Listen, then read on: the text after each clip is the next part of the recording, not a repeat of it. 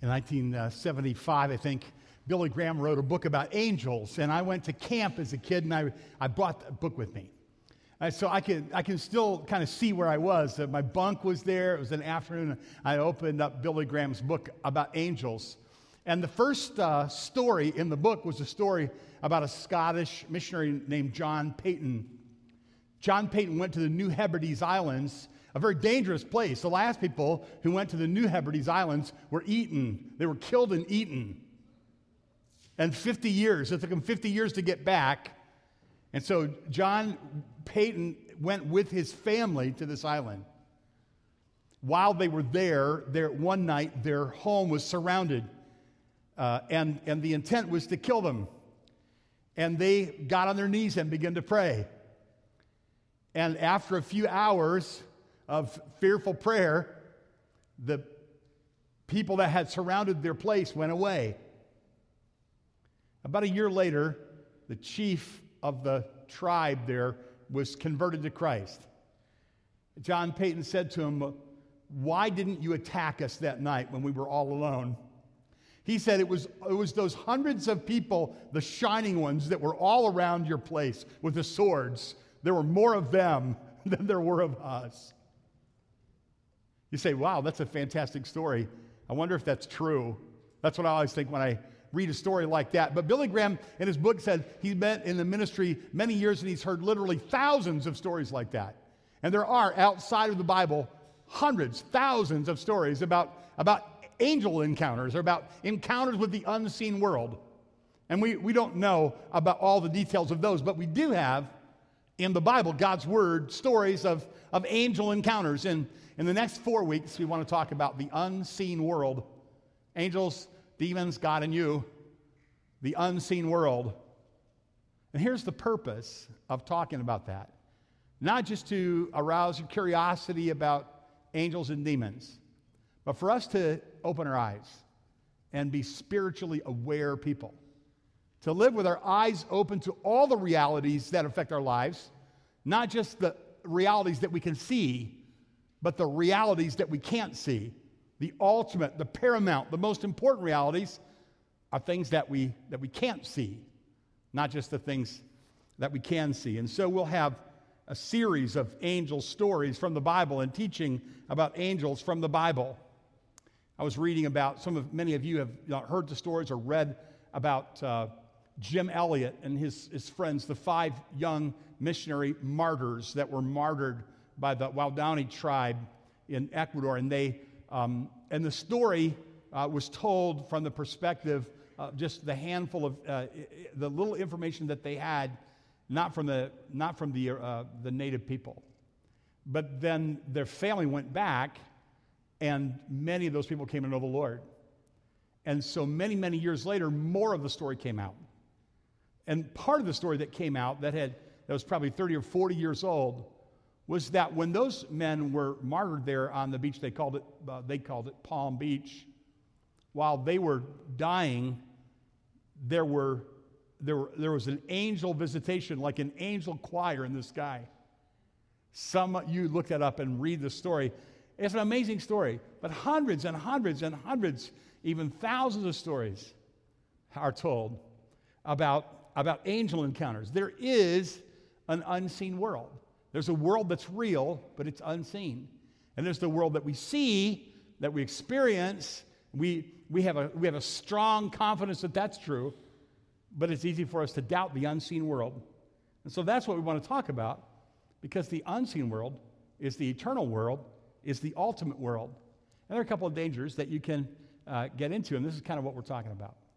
One danger is what we call materialism. And when I say materialism in this regard, I'm talking about philosophical materialism, not like you have a nicer car than I do, therefore you're materialistic, right? Or you want things, you want a lot of things. You call a person that has an obsession with lots of things, you might call them materialistic. But this is not what we're talking about. Philosophical materialism would be the idea that matter is ultimate, or things are all that really matters. That's kind of a simple way of putting it.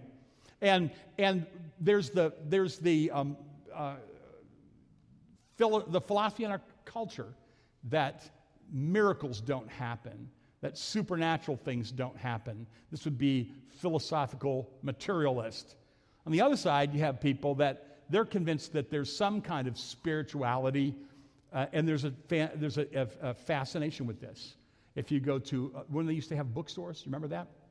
And you go to a bookstore, and there would be a big section in the bookstore on the occult, on Wiccan, on witchcraft, all kinds of interest in spiritual things.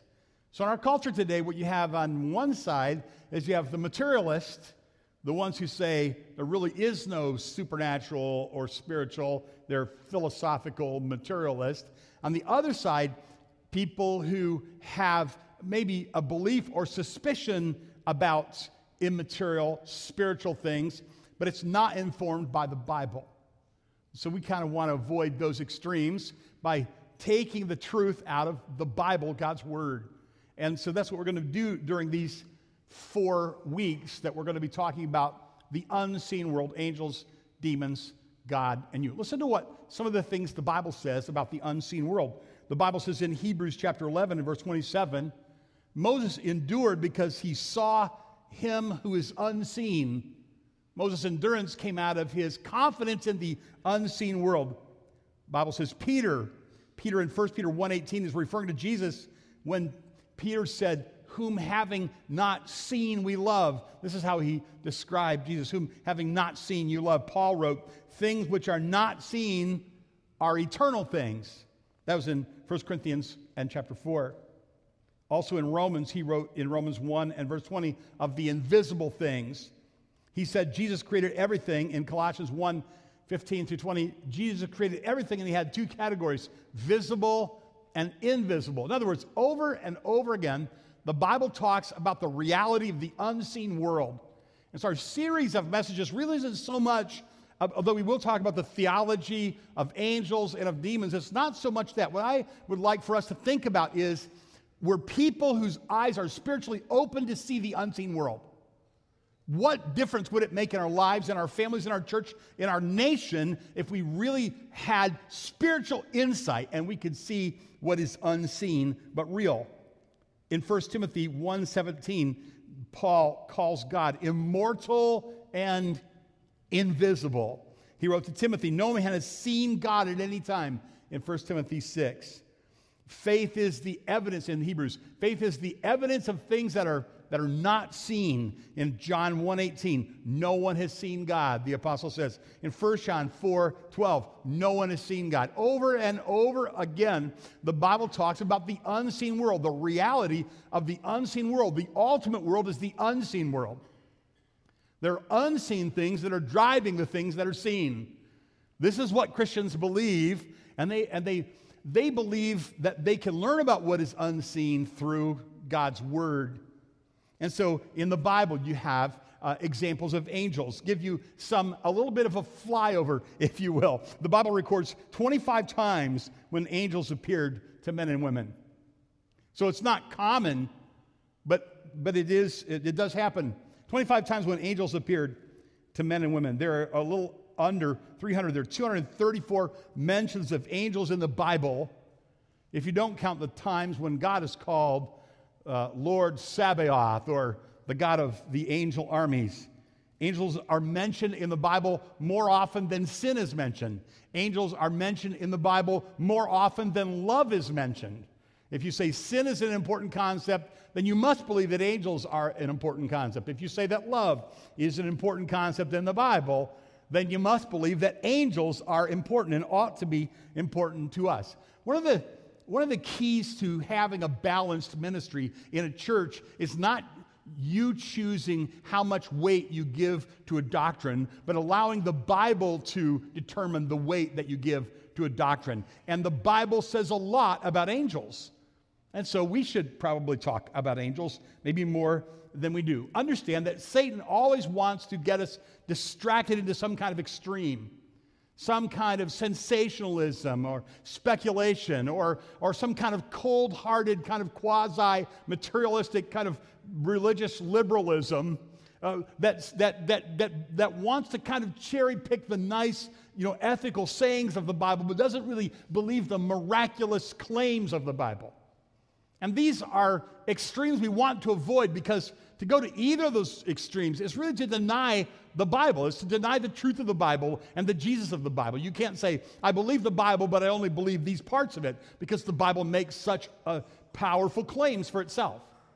You can't say, well, I believe in, for instance, the red letters of the Bible, the nice ethical sayings of Jesus, but I don't believe what Jesus said about demons and about angels and about hell and about the second coming and about his wrath.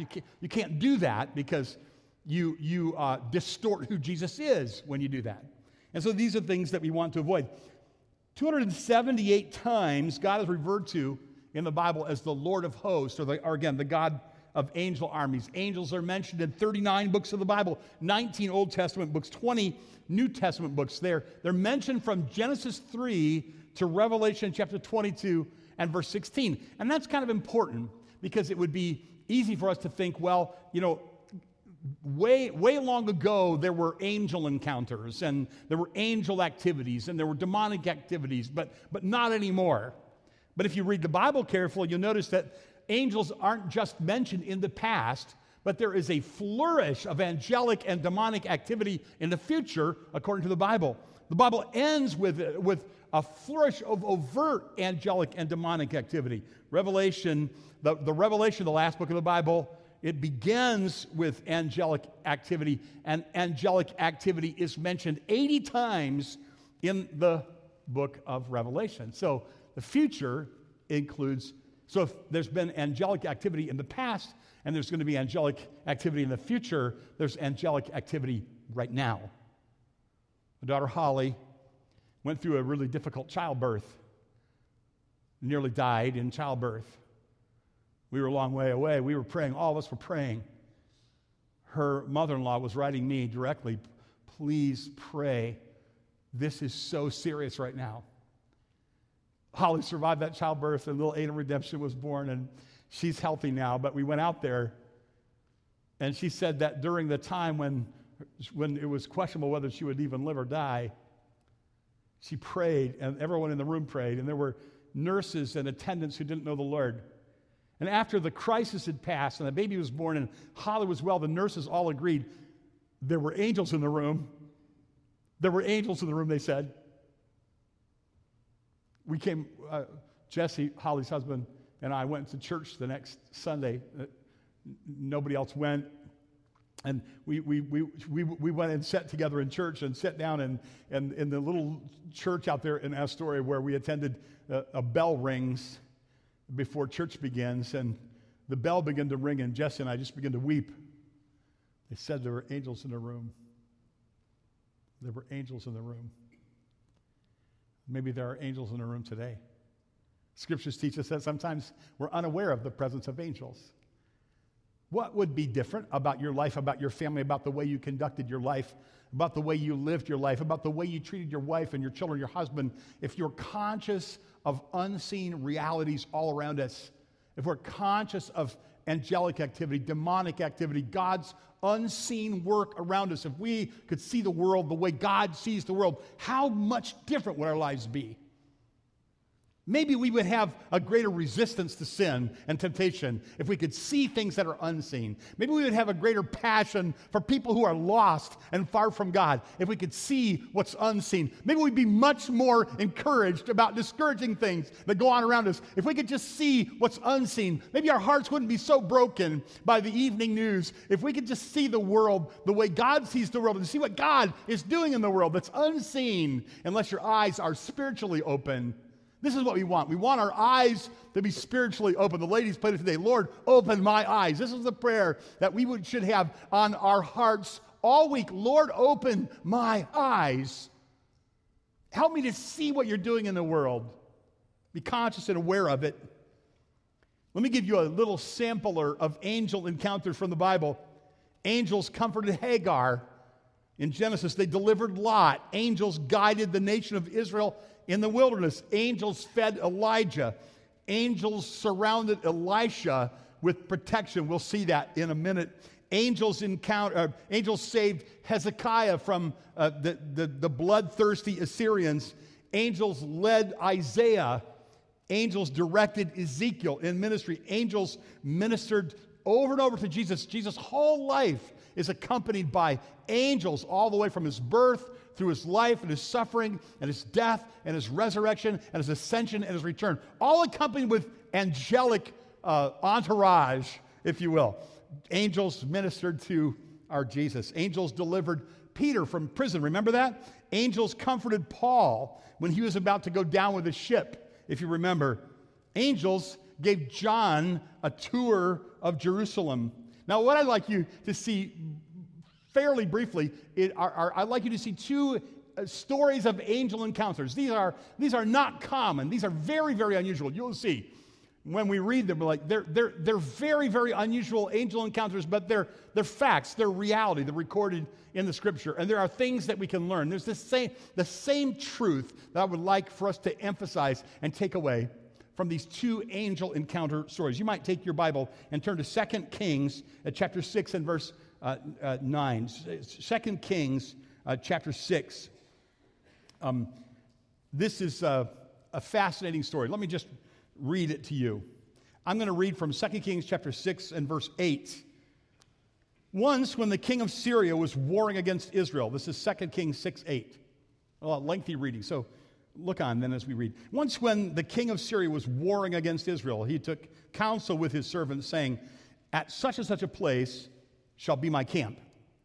But the man of God sent word to the king of Israel, beware that you do not pass this place, for the Syrians are going down there. And the king of Israel sent to the place about which the man of God had told him. Thus he used to warn him, so that he saved himself there more than once. In other words, God was giving Israel inside information, right?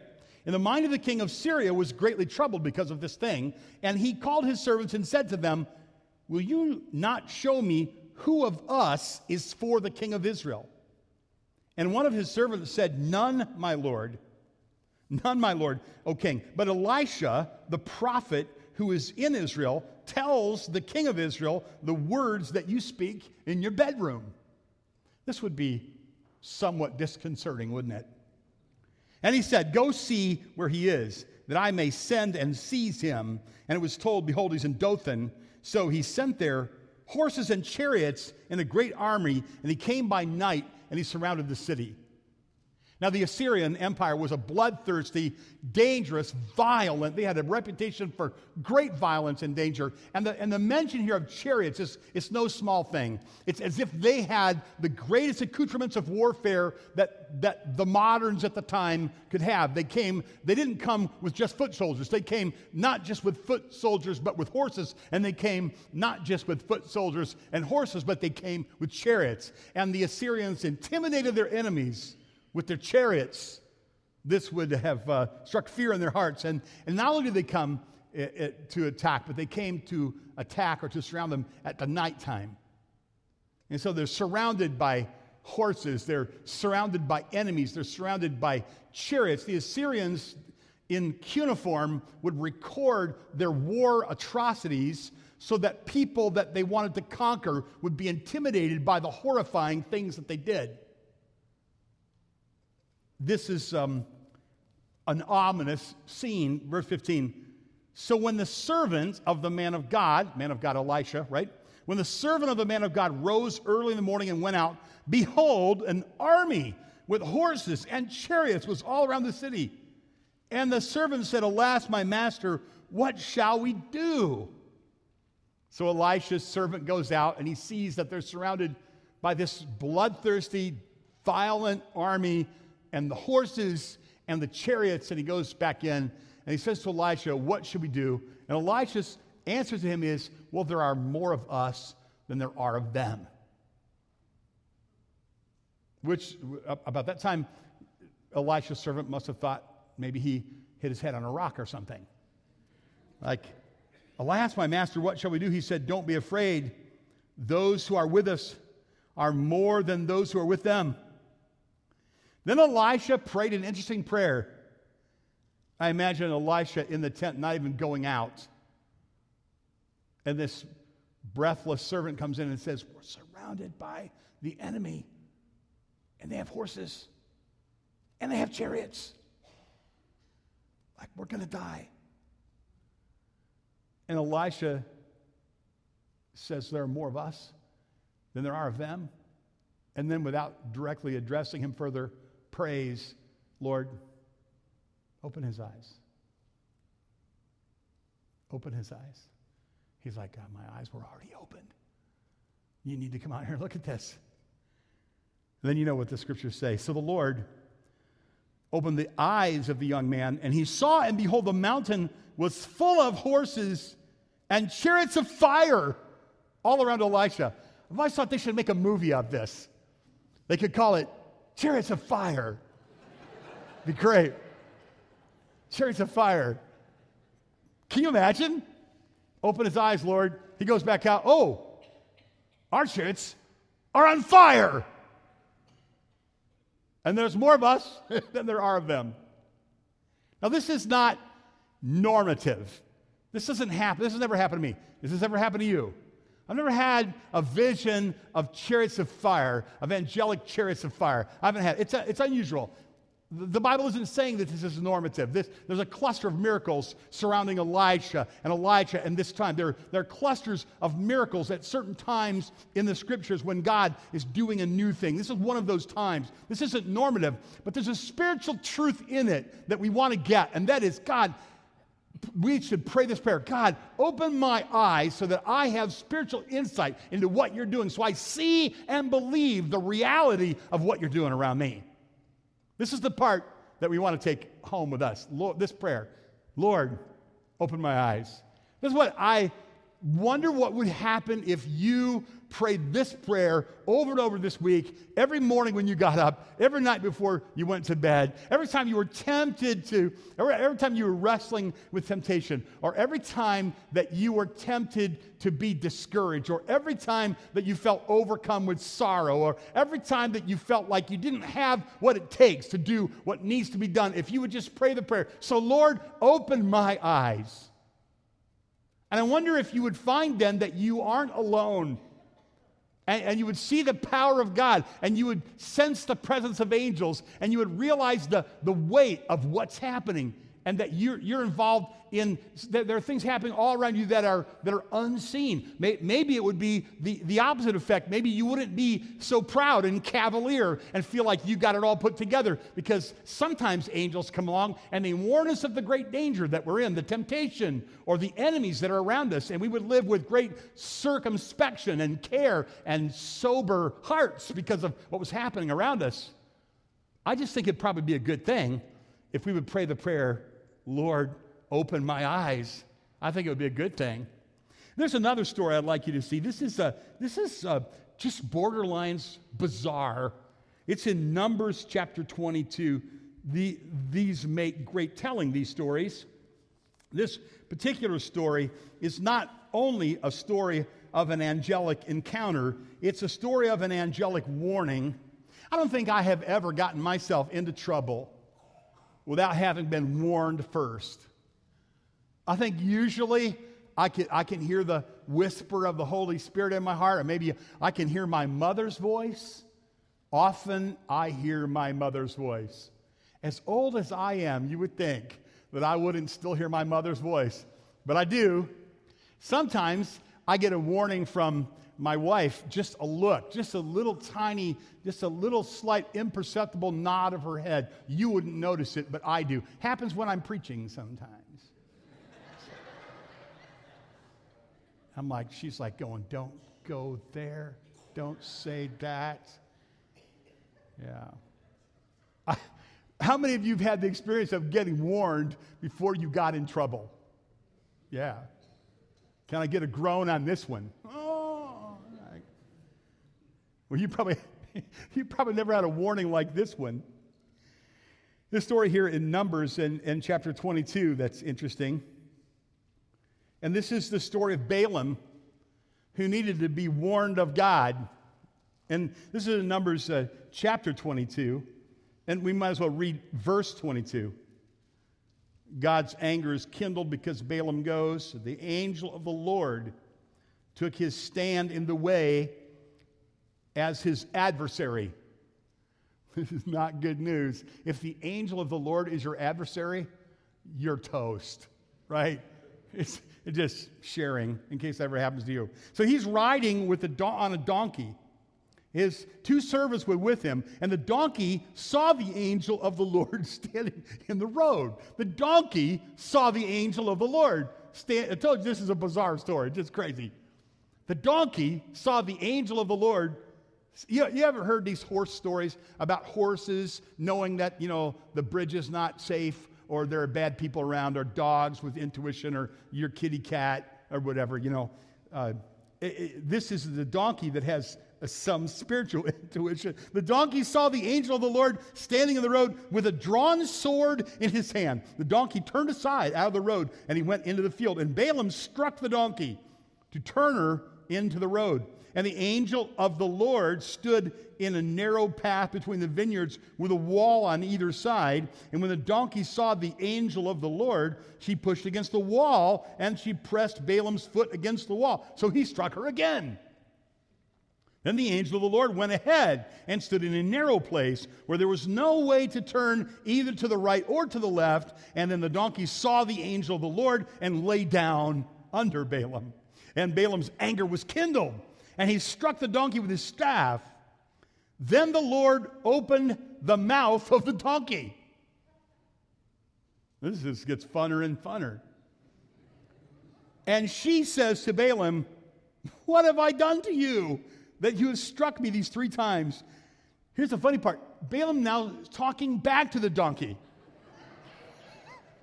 Just as if they normally do this. Balaam says to the donkey, "You made a fool of me. I wish I had a sword in my hand, I would kill you." And the donkey says, "Am I not your donkey on which you have ridden all your life long to this day? Is it my habit to treat you this way?" The donkey's like, "Hello, dummy, I've never done this before. Don't you think maybe there's something different going on now?" I'm interpreting. This is the New Living or whatever. Yeah, Ken's New Living thing. The donkey says to Balaam, "Am I not your donkey on which you've ridden all your life?" Here's the fun part, verse 31. Then the Lord opened the eyes of Balaam, and he saw the angel of the Lord standing in the way. Now, if you're like I am, you're going, "Hey, Lord, before I beat up my donkey or talk to him or argue with him, could you just open my eyes first? I don't want to be dumber than a, donkey. I don't want to be stubborn as a mule. I want to have spiritual insight.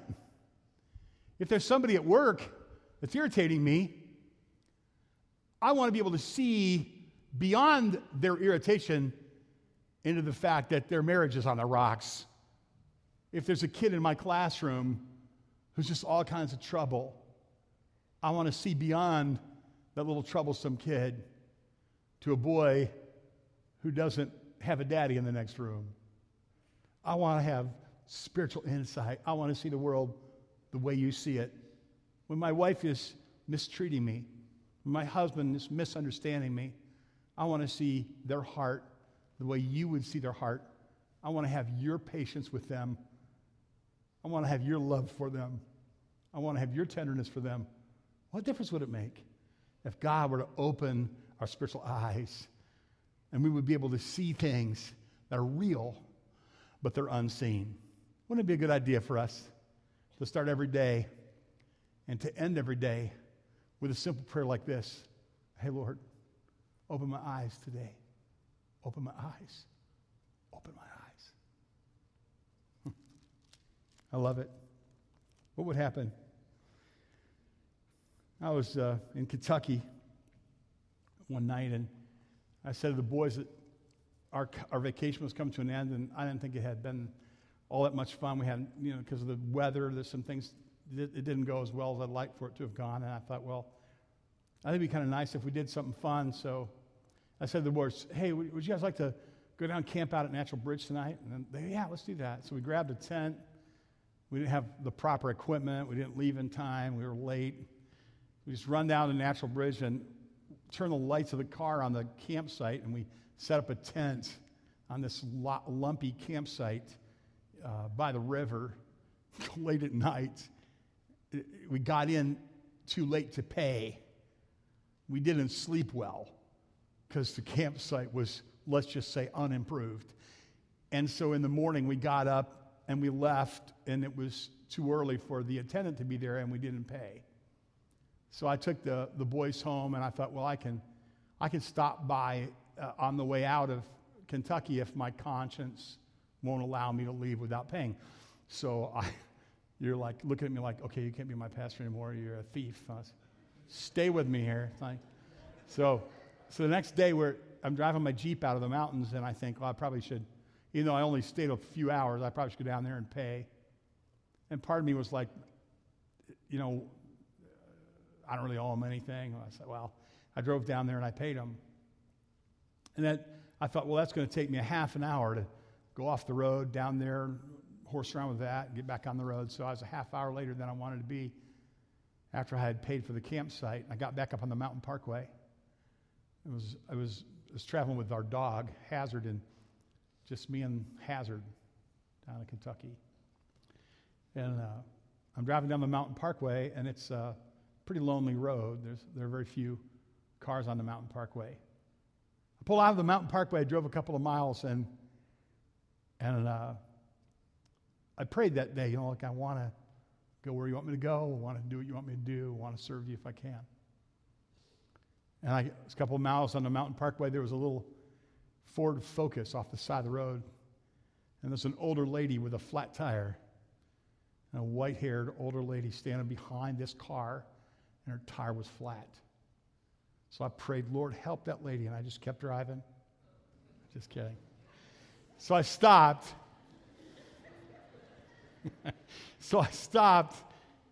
And I said to her, could you use some help? And she says, well, praise the Lord. I was just standing here praying for some help. So I put that lady's donut on her car and got her going again. I forgot to tell her, you're supposed to drive, I think, 45 miles an hour, a short distance and not too fast.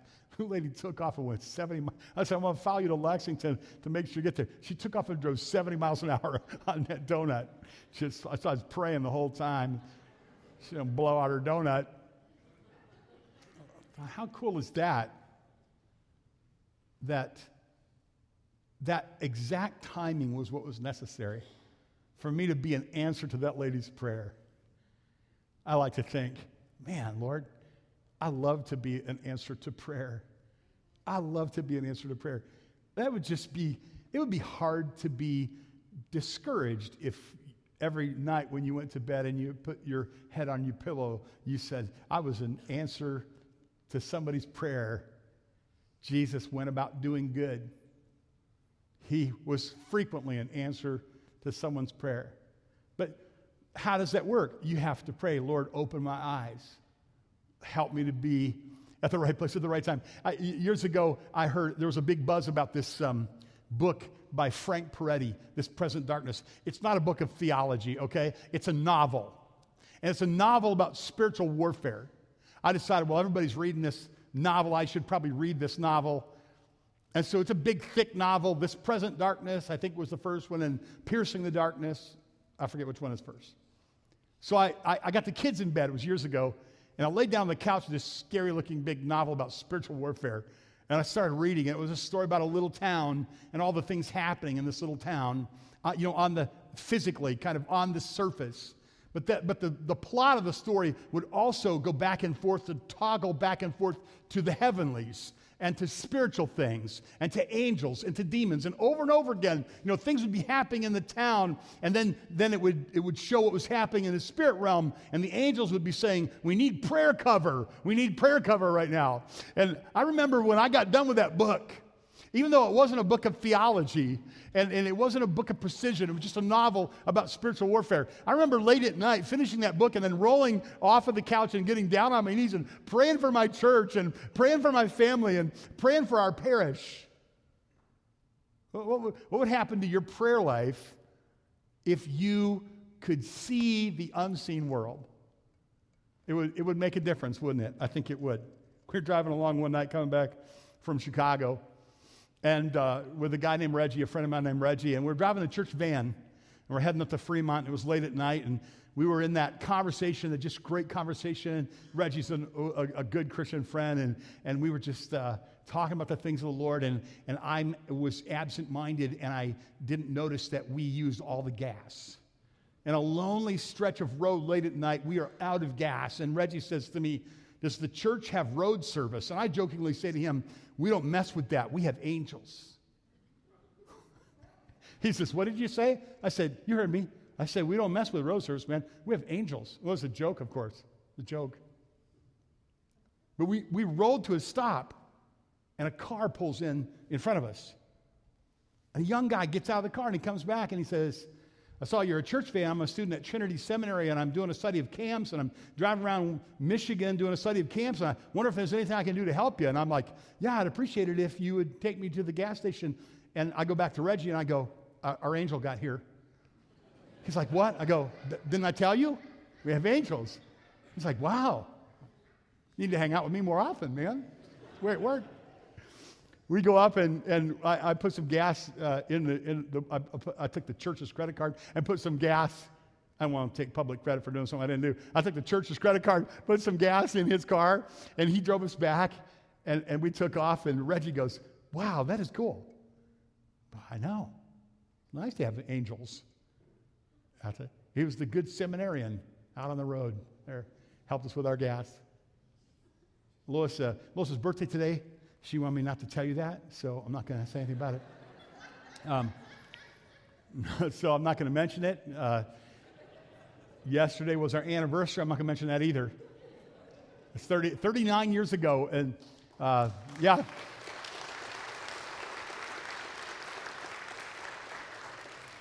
Clevengers got married on the very same day right here at Bethel, and we were down the road, down off 94 in Ypsilanti, in a little neighborhood church where she walked the aisle to get saved. She walked the aisle to be my wife. The first decision was brilliant. The second one, well, not so much. But we had this little Plymouth Duster, green Plymouth Duster, and we didn't have a dime. And we got in that car after we got married, and we were so needy. We drove away that night, and I remember thinking, this is kind of scary. You know, I have my income as a custodian at the little school that I worked at was just enough to pay the rent, buy some groceries, buy some gas. There wasn't any extra at all. We got in our little car. It's back when they had bench seats, so I had her scoot over next to me. And we drove down I-75, start our life together. Turn on the radio, Carpenters were playing. We've only just begun on the radio. And we stopped in Lima, and we ate dinner at Bob Evans. And then we went to our little apartment. I had no idea how hard that was going to be and how good that was going to be. And I really kind of thought it was just the two of us. But it wasn't. The King of the universe was with us. And all of his holy angels were at our disposal. And he's been with us. And he's gone with us. And he's with you too, if you know him. Pray with me. Jesus, we do love you. We thank you. We need you. And we thank you so much that you command all the angel armies and that you're always at work around us in the times that are good and the times that are bad, even when we're bad, broken, needy, even on our worst day. I pray that you would give us clear spiritual insight, that the day star would rise in our hearts over and over again, and we would see things that are unseen to those whose eyes aren't spiritually open. Amen.